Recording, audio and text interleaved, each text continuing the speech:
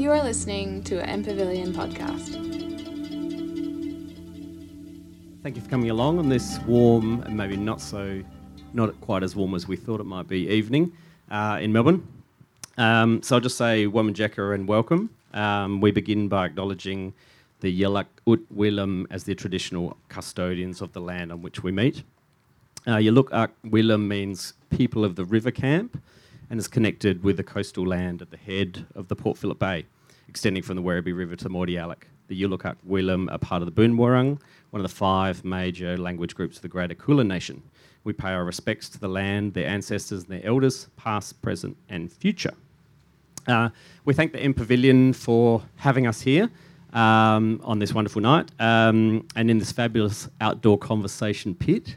And for those of you that don't know, there's a whole series of events that have been going on since October, I think, probably October, November, something like that. So if many of you have seen them. If you haven't, have a look online. There's a bunch of stuff going on, all very interesting and exciting. The MPavilion is commissioned by the Naomi Milgram Foundation, not-for-profit charitable organisation that exists to initiate and support great public design, architecture and cultural projects. The 5th MPavilion was designed by Barcelona architect Carme Pinos. I happen to think it's the best of the lot, but everyone has their view. It's pretty good. So our session today is titled Public Anxiety, Planning Safe Cities. And we've got a fabulous panel, which I'll get to right now. So I'm going to introduce them and just literally read their bios because they are super interesting and no underachievers. And after that, we'll get into a bit of a conversation. So to my left here, I've got Zoe Conliffe. Zoe is an experienced facilitator, gender advocate, artist and social entrepreneur. She's CEO and founder of She's a Crowd, a digital storytelling platform for women to share their stories. Zoe is a PhD candidate in the XYX Lab, has worked with Plan International Australia and XYX Lab on Free to Be, as well as working with women to tell stories collectively as a way of healing from trauma and violence. Marie, who I've got down the end there, Marie Grenfell. For the past 4 years, Marie Grenfell has been Melbourne's Deputy Chief Resilience Officer for the 100 Resilient Cities program, pioneered by the Rockefeller Foundation, developing and now implementing Melbourne's first resilience strategy. Marie is a strategic and creative thinker, bringing a new mindset to old themes. Her work draws on an eclectic background in urban design, psychology, sustainability and leadership to deliver transformational programs. Her goal is a community-centred future in which cities and human well-being are interdependent. And in the middle, last but not least, Glenn Walton. Glenn is one of Australia's leading artists, exploring cutting-edge and genre-defying performance, interaction and community engagement. Glenn's a performer, writer, theatre maker, visual artist, musician, interaction designer, digital instrument maker, having developed his distinctive style in both theatrical and musical creations. He's the founder and artistic director of interactive digital arts company Playable Streets, which some of you may have seen had an installation here today, which has a mission to create interactive musical play spaces that encourage strangers to become musical collaborators. And lastly, I should have mentioned, my name's Orlando Harrison. I'm Director of Urban Design at Tract, which is sited just down the way on South Bank. We are a landscape architecture, urban design and town planning firm. And I guess by way of leading into the conversation with the panel that we've got here, the way we at Tract and myself have come into this sort of space of thinking about safe cities, and perhaps that anxiety around safe cities is that we're seeing an increasing sensitivity of people in the city and for us as design projects or planning projects, to look at how the safety of the city is thought about and designed for and measured. And so I guess part of that is managing impacts from events. So we have things that might be known as acute shocks, and we can think of some that might have occurred last year, terror-based attacks, these sorts of things, where people get a shock at how they perceive the safety in their city. And there's other things that we might think of as chronic stresses, which are things that are putting pressure on our public spaces around Melbourne and all of our cities. Things like the competing modes of pedestrians and cycling and cars. Big infrastructure projects such as the Metro Tunnel, which disrupt and change our sort of public spaces, all the way through to climate-based challenges as well. So between those acute shocks and the chronic stresses, there's a need, we think, to move towards a sort of safer by design. And so I'm interested to ask the panel here, and I'll throw to them now, just to give us a brief introduction into what they do, other than my summary, but also to touch on your view of safety in the city and how you see that, I guess, now and perhaps into the future. I might start with you, Zoe, just here. So I guess I'm very concerned with the female experience in the city, and I guess I see it this way. If we design cities for women and minority groups and with them at the forefront of our minds, they'll be better and more inclusive and more delightful for everybody. I think that I mean, I've got so many personal experiences and professional experiences from the female experience in the city, and the theme that just comes up time and time again is that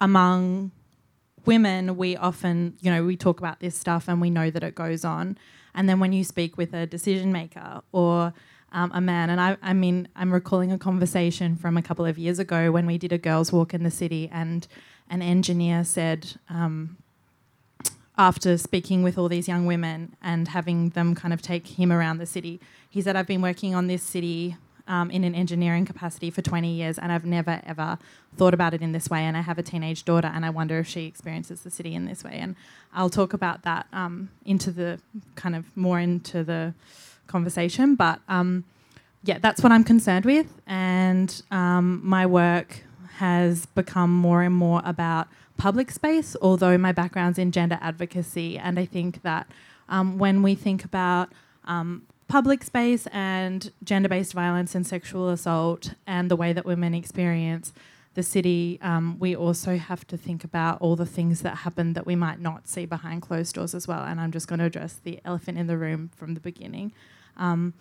My work now with She's a Crowd is looking to fill the data gap in gender-based violence. So we know that over 80% of sexual assault goes unreported. We know that 9 in 10 Australian women have experienced street harassment and have had to modify their behaviour as a result of that. So it's the problem is, widespread and huge. The data isn't there around what the problem actually is, and that's what She's a Crowd is trying to address.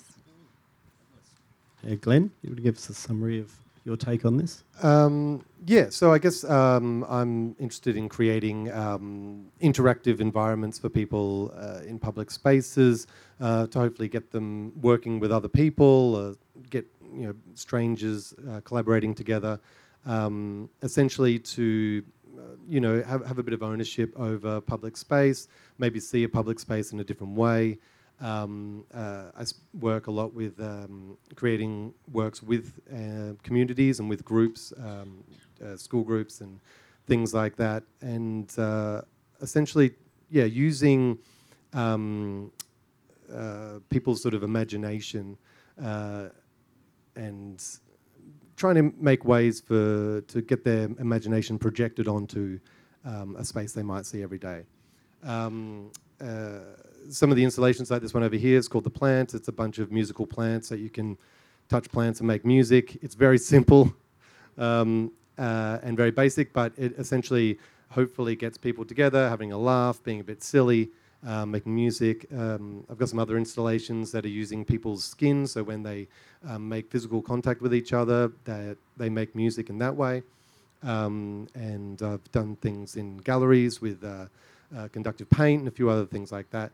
It's all very basic. I come from a sort of theatre background where and try and put sort of simple ideas out into the public and see how they go and how they break. and how they're changed by the people around them. I also work with a company called Polyglot Theatre, who make great large-scale interactive installations and play spaces. One is called We Built This City, which is just 3,000 cardboard boxes and a bunch of kids thrown in. And that's sort of all you need a lot of the time to get people to reimagine the world that they live in. So I guess I'm quite interested in this topic because I see that anxiety on a daily basis and the trepidation people have of coming across something unexpected in their space that they see every day. And whether it's a stupid thing like some playable plants or a big cement bollard, it's something that's different, and I'm interested in ways that we can change our public space and get people to spark people's imaginations in that public space. It's so great to. So much that would be excellent to ask, but I'll try and give a bit of a rundown around my work or our work. So currently my role with Resilient Melbourne, we are part of the 100 Resilient Cities kind of global program, which was kind of seed funded by the Rockefeller Foundation. So we being Melbourne is part of the program, and as is Sydney. 100 Resilient Cities was established to really look at how we start tackling some of our urban challenges that are experienced in our cities around the world, regardless of what country we're in. Looking at the shocks and stresses that Orlando mentioned, acknowledging that it's not just the shocks that are impacting us, but the stresses that we experience really undermine our ability to deal with shocks as they occur. And that if we're able to acknowledge that social stresses like social inequality and marginalisation, that if we don't acknowledge and work out ways to make people realise that these are a problem, they will become the shocks of tomorrow. Really looking at how we work with our organisations. So Resilient Melbourne really works with mainly with local councils. So we work with the 32 councils across Metro Melbourne, state government agencies, not-for-profits, looking at how we can change the way we work, so how we can kind of adapt and do things differently, how we can thrive, so be more conscious of innovative emergency management and inclusive emergency management, but also how we can thrive. So not just talking about the way we change and the way that we can survive, but the way that we can really be reflective, learn from our experiences, and learn how to bounce back better than before and create a better future. And Marie, in those conversations, what are people saying? Do they think we've got a safe city, in inverted commas? Do they think, is that anxiety around public spaces there? Is it real? What's the view? And I'll get Zoe and Glenn's view, but just in your conversations, what do you think? Look, I think that the data is not conclusive. So, for example, and if we were to take the more recent events that have happened in Melbourne, so Bourke Street 1, Flinders Street, and then Bourke Street 2. So we've had 3 really, close in terms of time events that have resulted in, collective trauma. So, large numbers of people impacted, which leaves an imprint on the city. So Rob Gordon, who is one of the kind of main psychologists who've worked with the, with the victims and with some of the organisations who are looking at developing strategic responses and how we do deal with collective trauma, in Melbourne, has said that, there is a cumulative impact when we have incidences which are in a sort of close association with each other. But he also uses an analogy that, it's like, so if you go camping, you know that you might see a snake in summer, but most people will still go camping. So, the city is a place where we work, we live, we play, and we go back to it. But it probably has meant that we've changed the way that we look at situations. So, if you work in the city and you've experienced a shock that has taken you by surprise, you're more likely to, look around you and perceive things in a different way. So I think what I'm saying is that the perception of safety in the city might be decreased, but it's not actually conclusive at the moment. And people are still coming to the city and doing what they're doing. And it's probably not the city as in Melbourne, it's more the urban space, because the sorts of events that we've seen in Melbourne are happening in cities around the world also. So we should be positive, but it's a cautious positivity. Glenn, what's your take on that? Does that ring true in what you see? Yours is all about joy and fun and interaction. Yeah, I guess, I'm probably not the best authority on this. I've not really been taking sort of much data from it, but I have sort of been studying, I guess, people's engagement with public works, public artworks, and their sort of trepidations around that. I mean, that's sort of a weird thing to think that people would be trepidatious about, walking up to some plants or, engaging with an arts experience. But, there are some pretty bad buskers out there, I suppose, and that's pretty scary. But yeah, I don't think, Melbourne's like, it's really interesting at this particular time, because Melbourne has always been this sort of like public art sort of hub. Very open. People have expected, a bunny rabbit playing bass out on the street. They've expected, Ernie playing bagpipes. And I feel like that expectation is still there. I don't sort of see any sort of change in that. But, surely there is something that goes on when, the free flow of pedestrian traffic and stuff like that is stilted in some places. I think that affects things, and there have been like crackdowns on buskers and what you can do in public, and the general sort of like regulations for public arts is definitely tougher. Yeah, is tougher than it was like 5 years ago. So yeah, those are sort of barriers and stuff, but I don't think the sort of like energy and the sort of like desire for it is dissipated at all. Yeah. And Zoe, I guess your platform is somewhat about collecting data. It is. It's all about collecting data. Yep.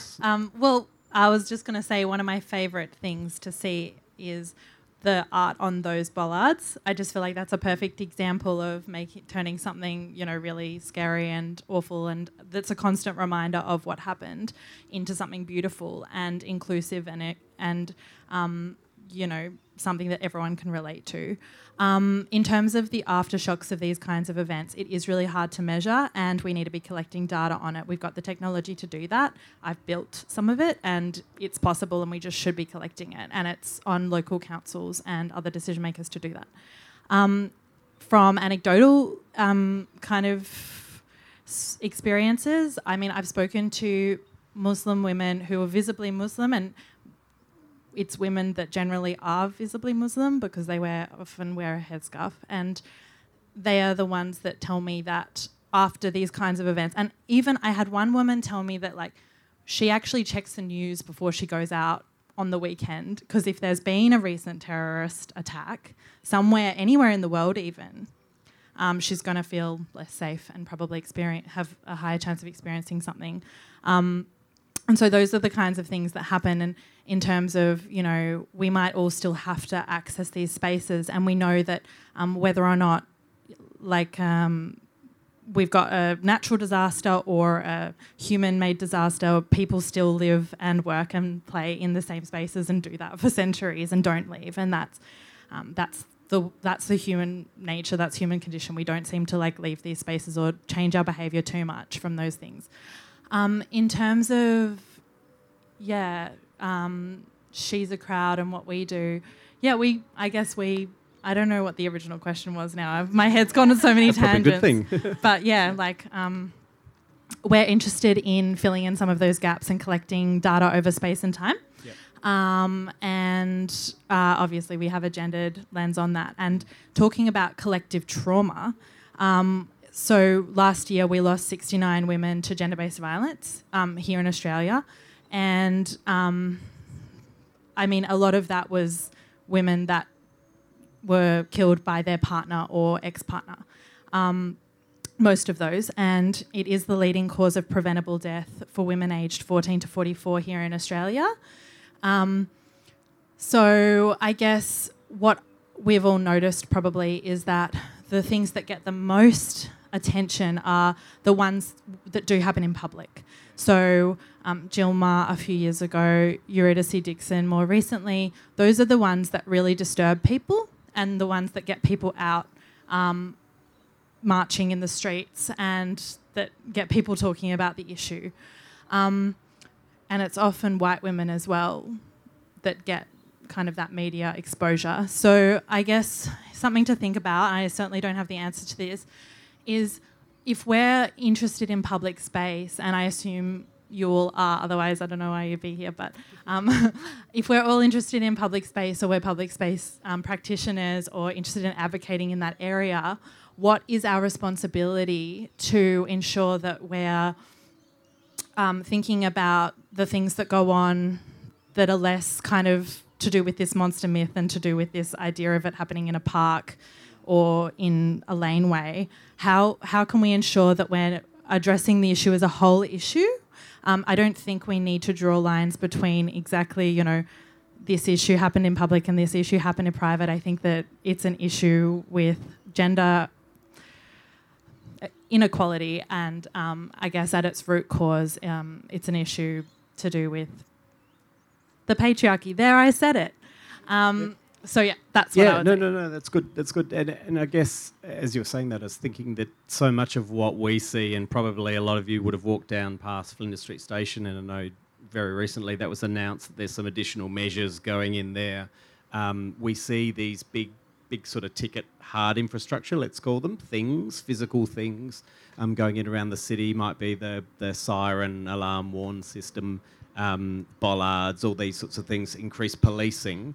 And so I'm interested in everyone's view on the hard infrastructure versus the soft infrastructure, the programs and the advocacy and the governance, and where you strike the balance between that, because probably, and we'll throw to you guys for questions, but we'd love to hear your thoughts on what you see as being parts of those elements of a safe city or an unsafe city. But Marie, in the work around resilience for the city,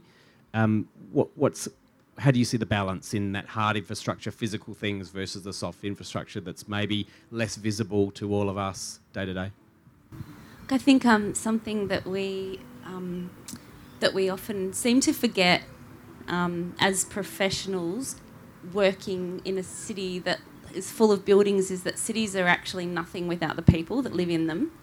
And we need to constantly think about, the infrastructure is not just infrastructure for infrastructure's sake, but it provides a service and benefits people in some way, shape or form. And often we forget to ask the people who that infrastructure services, what is the best way to design for them, being the people. And sometimes I think that we don't ask the right questions, so we end up designing infrastructure and services for the very traditional set stereotypical person, and we don't think about what a diverse range of people we have in the city and how everyone needs to be included. So how to create not just a safe city but an inclusive city that really is designed for everyone. So obviously our city is growing. We're going to have double the amount of people here or close to by 2050. We do need to think about what infrastructure we need to service the people in the city, but we do need to think about what that looks like and ask the people what they would like and how we might create it. So, the intersection between hard infrastructure compared to soft infrastructure, I think the connection is really close and needs to be hand in hand. And I feel that engagement, so the way that we actually engage and talk to our citizens, and the way that we can, because we have taken a lot of power in terms of government and governance, how we can relinquish power and really put a lot of the decision making back in the hands of the community, I think is absolutely imperative in moving into the future. Glenn, your thoughts on hard infrastructure? I guess in lots of your work it's probably more at the soft infrastructure end, as in it's not it's not a bollard, it's not a built thing. It might be temporary or interactive. Well, I mean, that's I guess the difference would be like the sort of the bollard sort of screams at you, and hopefully there's also policy and stuff going on in the background that's hopefully making our cities safer, just by like in a sort of more human way, and by creating connections between communities, or making particular communities feel safe if they don't feel safe. But that definitely doesn't scream at you. I mean, I don't feel like a overwhelming sense of hearing about those policies and all that sort of stuff, but maybe I'm just not paying attention enough. But I think, I mean, I feel like those bollards, they're probably, I don't know, like, can I have a show of hands, like, how many people think those those bollards make you feel safe in Melbourne? Okay, that's interesting. Oh yeah, no, there's a few people. No, so I would actually put my hand up, because just because the next question to all of you: how many of you makes you think of a terror attack? A bollard, though, the cement bollards. Yeah, cool. So I think my thinking always goes backwards when I see those things. I think terrorist attack, and then I think, oh no, they're there. Cool, everything's fine. But is that the difference between being reactive and proactive? Like, is it the fact that it needs to be more than reactive? The things that are reactive tend to happen very quickly. They may be done for politics or the media or whatever the reason is. But the more underlying strategies, things that are being undertaken that are going to be far more effective and far more resilient into the future are the proactive sort of stuff. Yeah, it's like a cement Band-Aid. Yeah. I think, ultimately what we need is sort of a place where everyone does feel safe, but that is also going to come from the way we feel in the city, and it's going to be affected by the hard. I think the answer is that everything is affected by everything, and the hard infrastructure is actually going to affect, potentially in a negative way, the soft stuff that happens as well. Yeah, I feel like those bollards are like it's a similar thing to when people are like, oh, like another sexual assault happened, or another thing happened in a laneway, we should put more CCTV cameras here. And then we've done research, and we do this at the XYX lab where I'm a researcher, and a lot of the time it increases a feeling of fear. And there's two things. You've got like perceived fear and actual kind of risk to you, and they're both very important when we're looking at designing space. You don't just look at the statistics of like what actually goes on in this space, you also look at how people are feeling, and if there's a perceived fear, that's really a problem as well, and you should be taking that really seriously. And increased police, especially for some groups, does trigger a perceived fear of that space. Same with CCTV. And also that really gross fluorescent lighting, like why?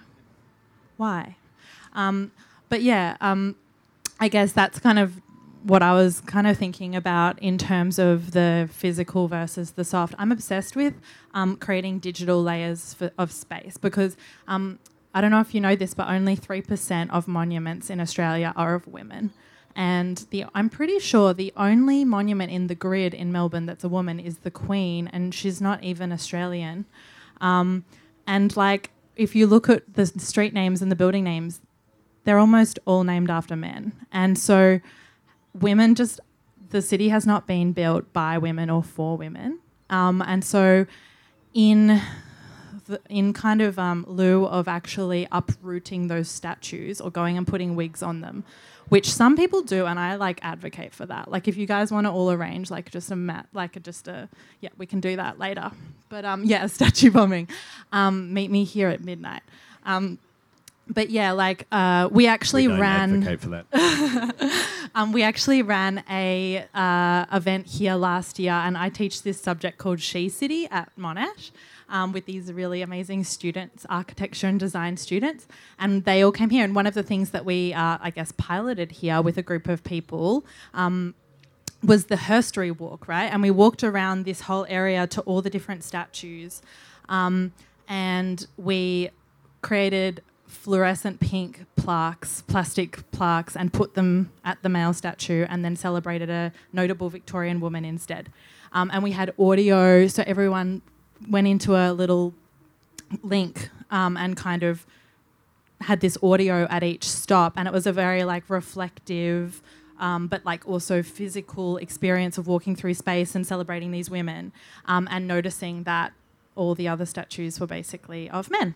And so that's kind of the kind of thing that we can do to celebrate a space, and we don't have to just think about more lights and more CCTV and more police. We can think about all these other ways of creating spaces that are inclusive and enjoyable for everyone, but are also a little bit political and activism-y. There was, in Sweden, they're really good at this because they're good at everything in Sweden. And they, instead of just doing like there was like a really dodgy bus stop, and instead of just like putting more lights there or making it, more well lit, I guess, or putting a CCTV camera, they put up nobody puts baby in a corner in like fluorescent lights, but like cute fluorescent lights, white ones. And that kind of made the space like it's a statement, it's celebratory, but it's also like serving a function. So, yeah. I was just when you were speaking, Zoe, I was thinking about so what you said earlier about the bollards have, kind of really quickly, like overnight, became this piece of expression from the community. So everyone kind of came in and did like guerrilla art overnight, and the whole idea that after some sort of an event, we usually feel that we need to blame someone or something for doing it, and so politics usually gets in the way, which it did. But if you were to invite the community to design something that could actually increase their sense of safety in the city, what would that look like? And that kind of invitation of reimagining our spaces, I think, is something that is so important to our sense of empowerment as people in a city, instead of feeling like things are not human scale. Like our relationship to a concrete bollard is like zero. Yes, yeah. And I mean, surely our experience of the city should be more than mitigating fear as well. It should be about joy and interest and intrigue. Wonder and play. And I know that's a big part of your work, Glenn. So I guess tell us a little bit about what you see when you've got people interacting with some of your musical installations.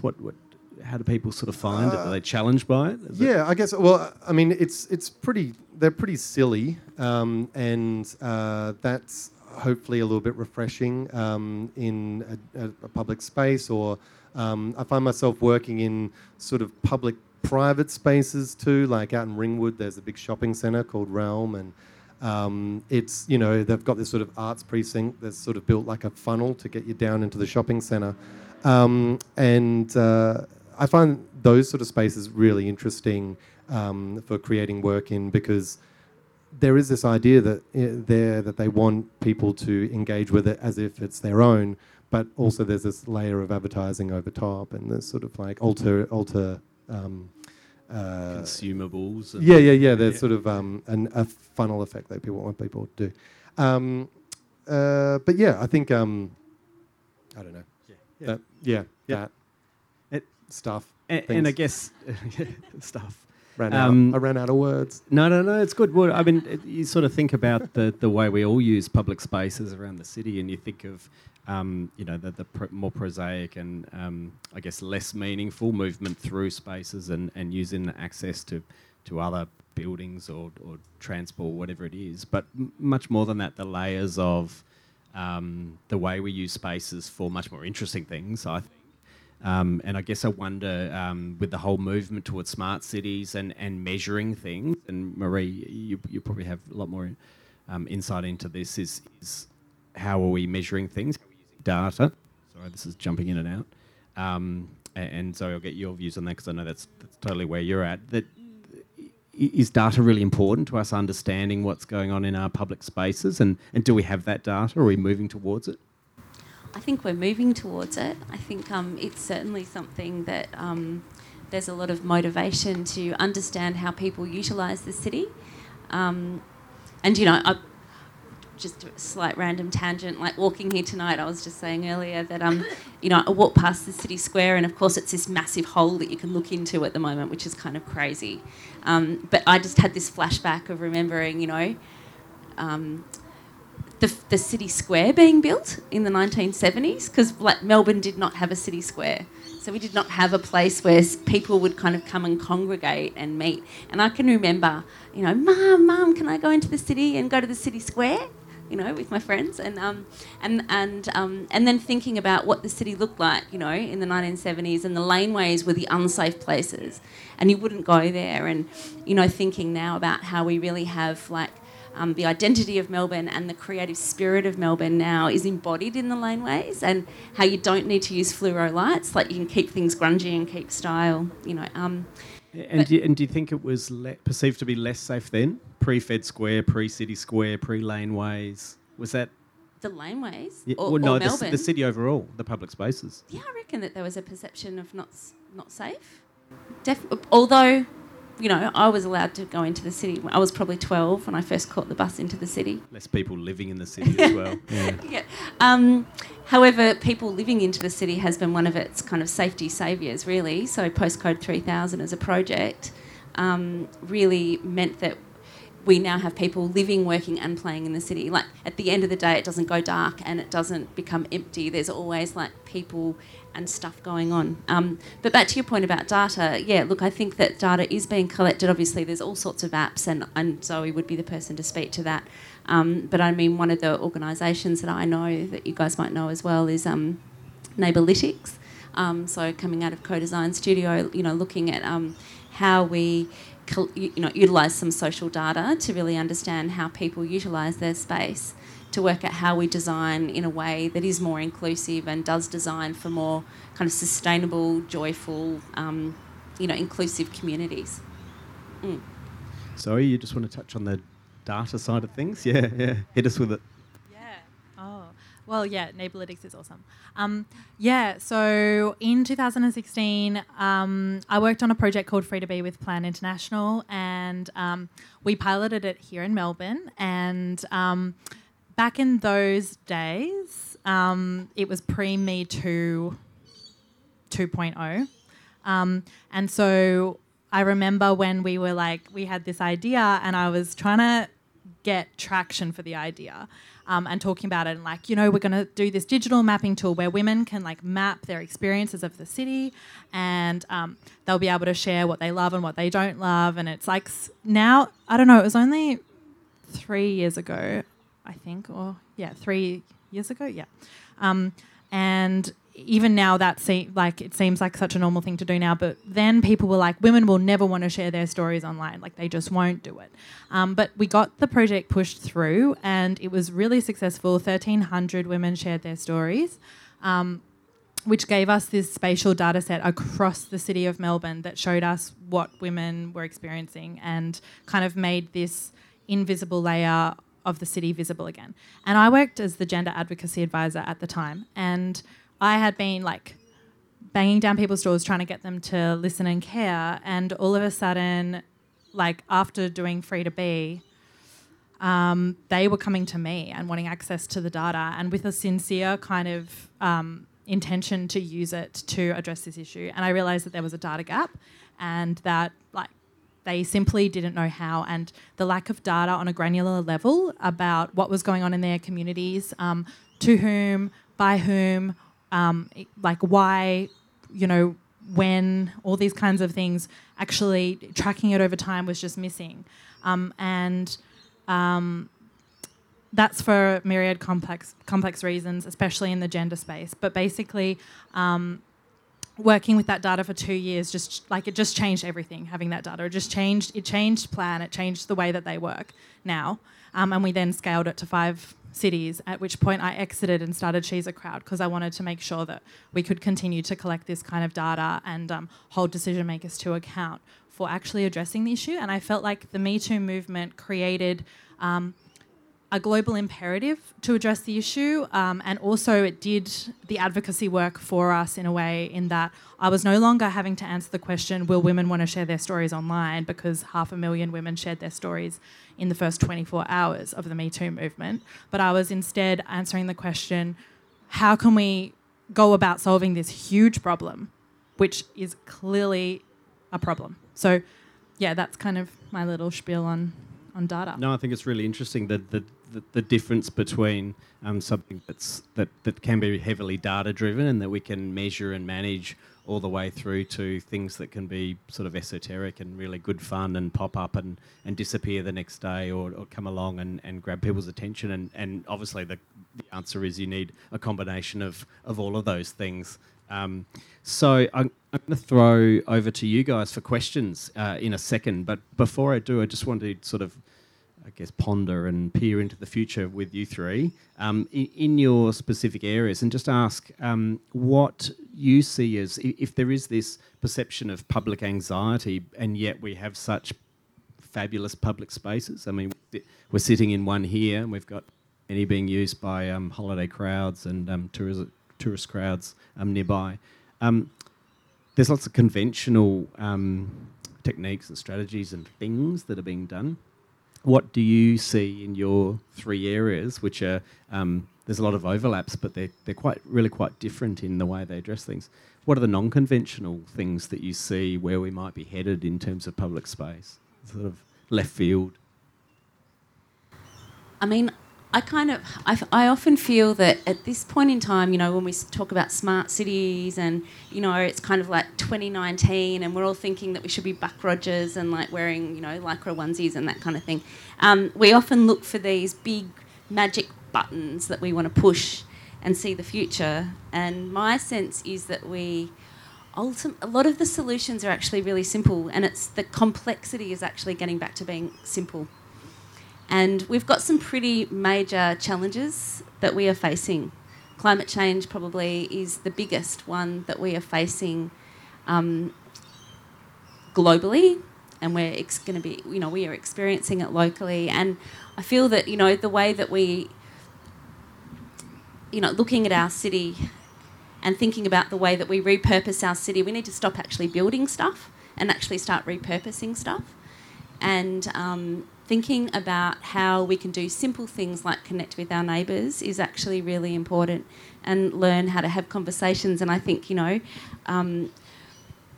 mixing artists with policymakers and people that design, you know, programs, getting people to think in different ways is going to be one of our biggest challenges. That whole Einstein quote about we can't have the same mindset in fixing, you know, future problems. So that sense of reimagining our city, creativity, thinking about how we can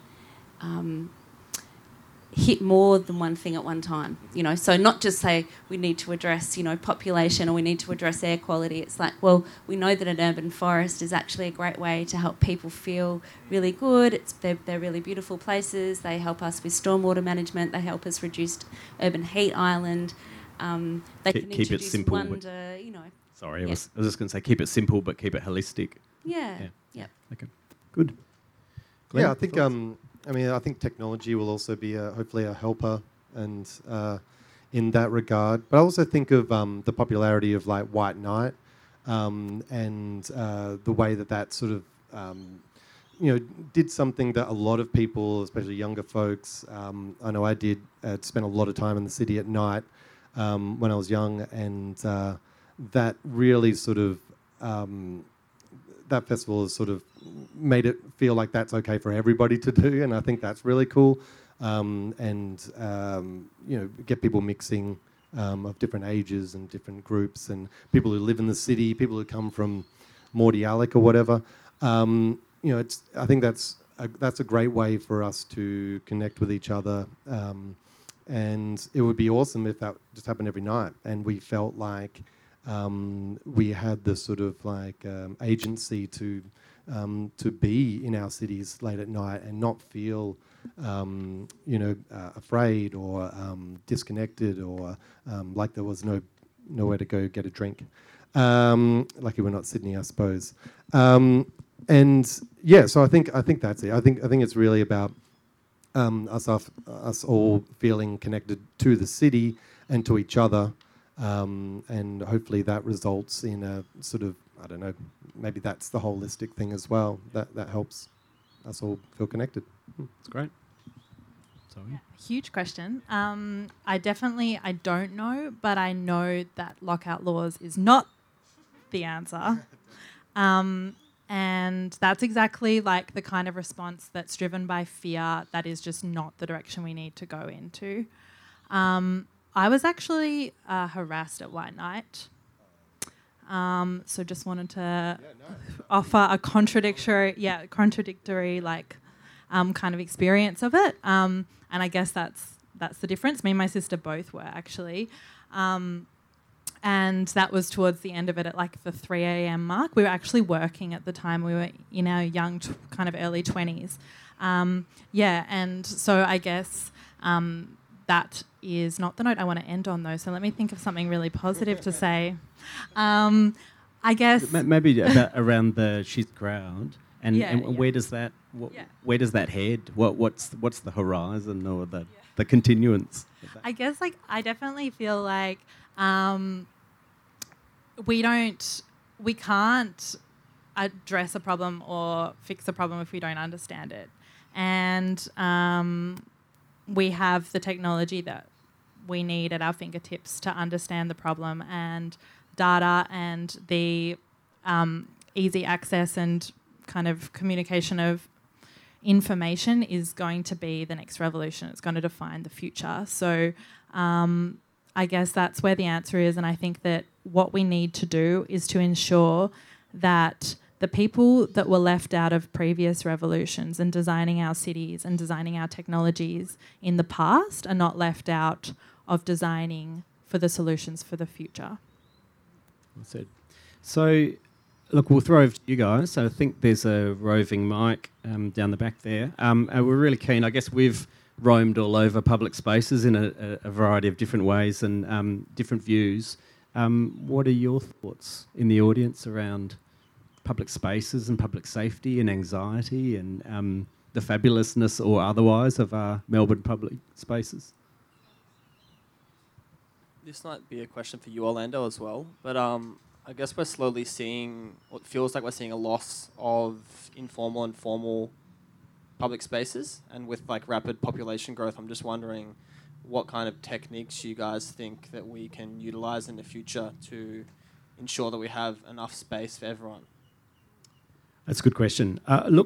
My mind immediately jumps to part of what Zoe was talking about in designing for the future and people that have been left out of other ways that our cities were designed. And I guess what I'm saying is it's about understanding the way Melbourne now and into the future wants to use more public space or different public spaces. And look, by way of an example, I grew up in Adelaide, and I don't know, those of you that know Adelaide, not many people know Adelaide, but it was designed around a bunch of city squares, beautifully designed in plan, not very practical as a city of 500,000 or 1 million people, but I'm sure it'll be great when they're 5 million. So it's actually, they probably had too much public space, and probably still do, on if you are measuring and managing it.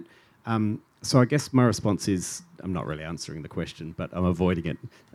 But yeah, Marie's going to jump in. I was just thinking about, so the city of Oslo creating I think 1.5 square kilometre car-free zone in their city, and have been doing it over a 2-year period, which is actually pretty short when you think about the change required, and have been really increasing the prices for cars to park in the city. And what are you going to think about? How much space in this city here is taken up with car parks? And then thinking about different urban centres and how we might be a little bit more innovative in people getting around in different ways. And so when I said repurpose before, things won't be different in the future. So how do we reimagine what space we currently have that might not be used to the extent to which it is now in the future? And how can we make spaces a little bit more flexible so that they're not just for one purpose only, but can be maybe multi-flexible use Is that a zoning? Yeah. Multi-flex. It should be. What's your thoughts? Sorry, I didn't catch your name, but what do you think? Oh, one over here.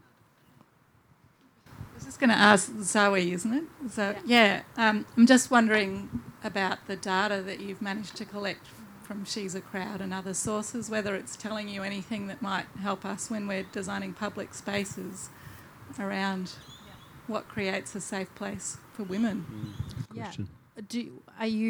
When you say us, do you mean? I'm talking about, I know there's a lot of urban designers and landscape architects here who... Yeah. Okay, yeah. So, because it depends on who our customer would be. So, if our customer was like local government or a university, perhaps, or urban designer and planner, I guess there have been so many different insights that we've had, and that I've had throughout kind of a 3-year period of working with this type of data.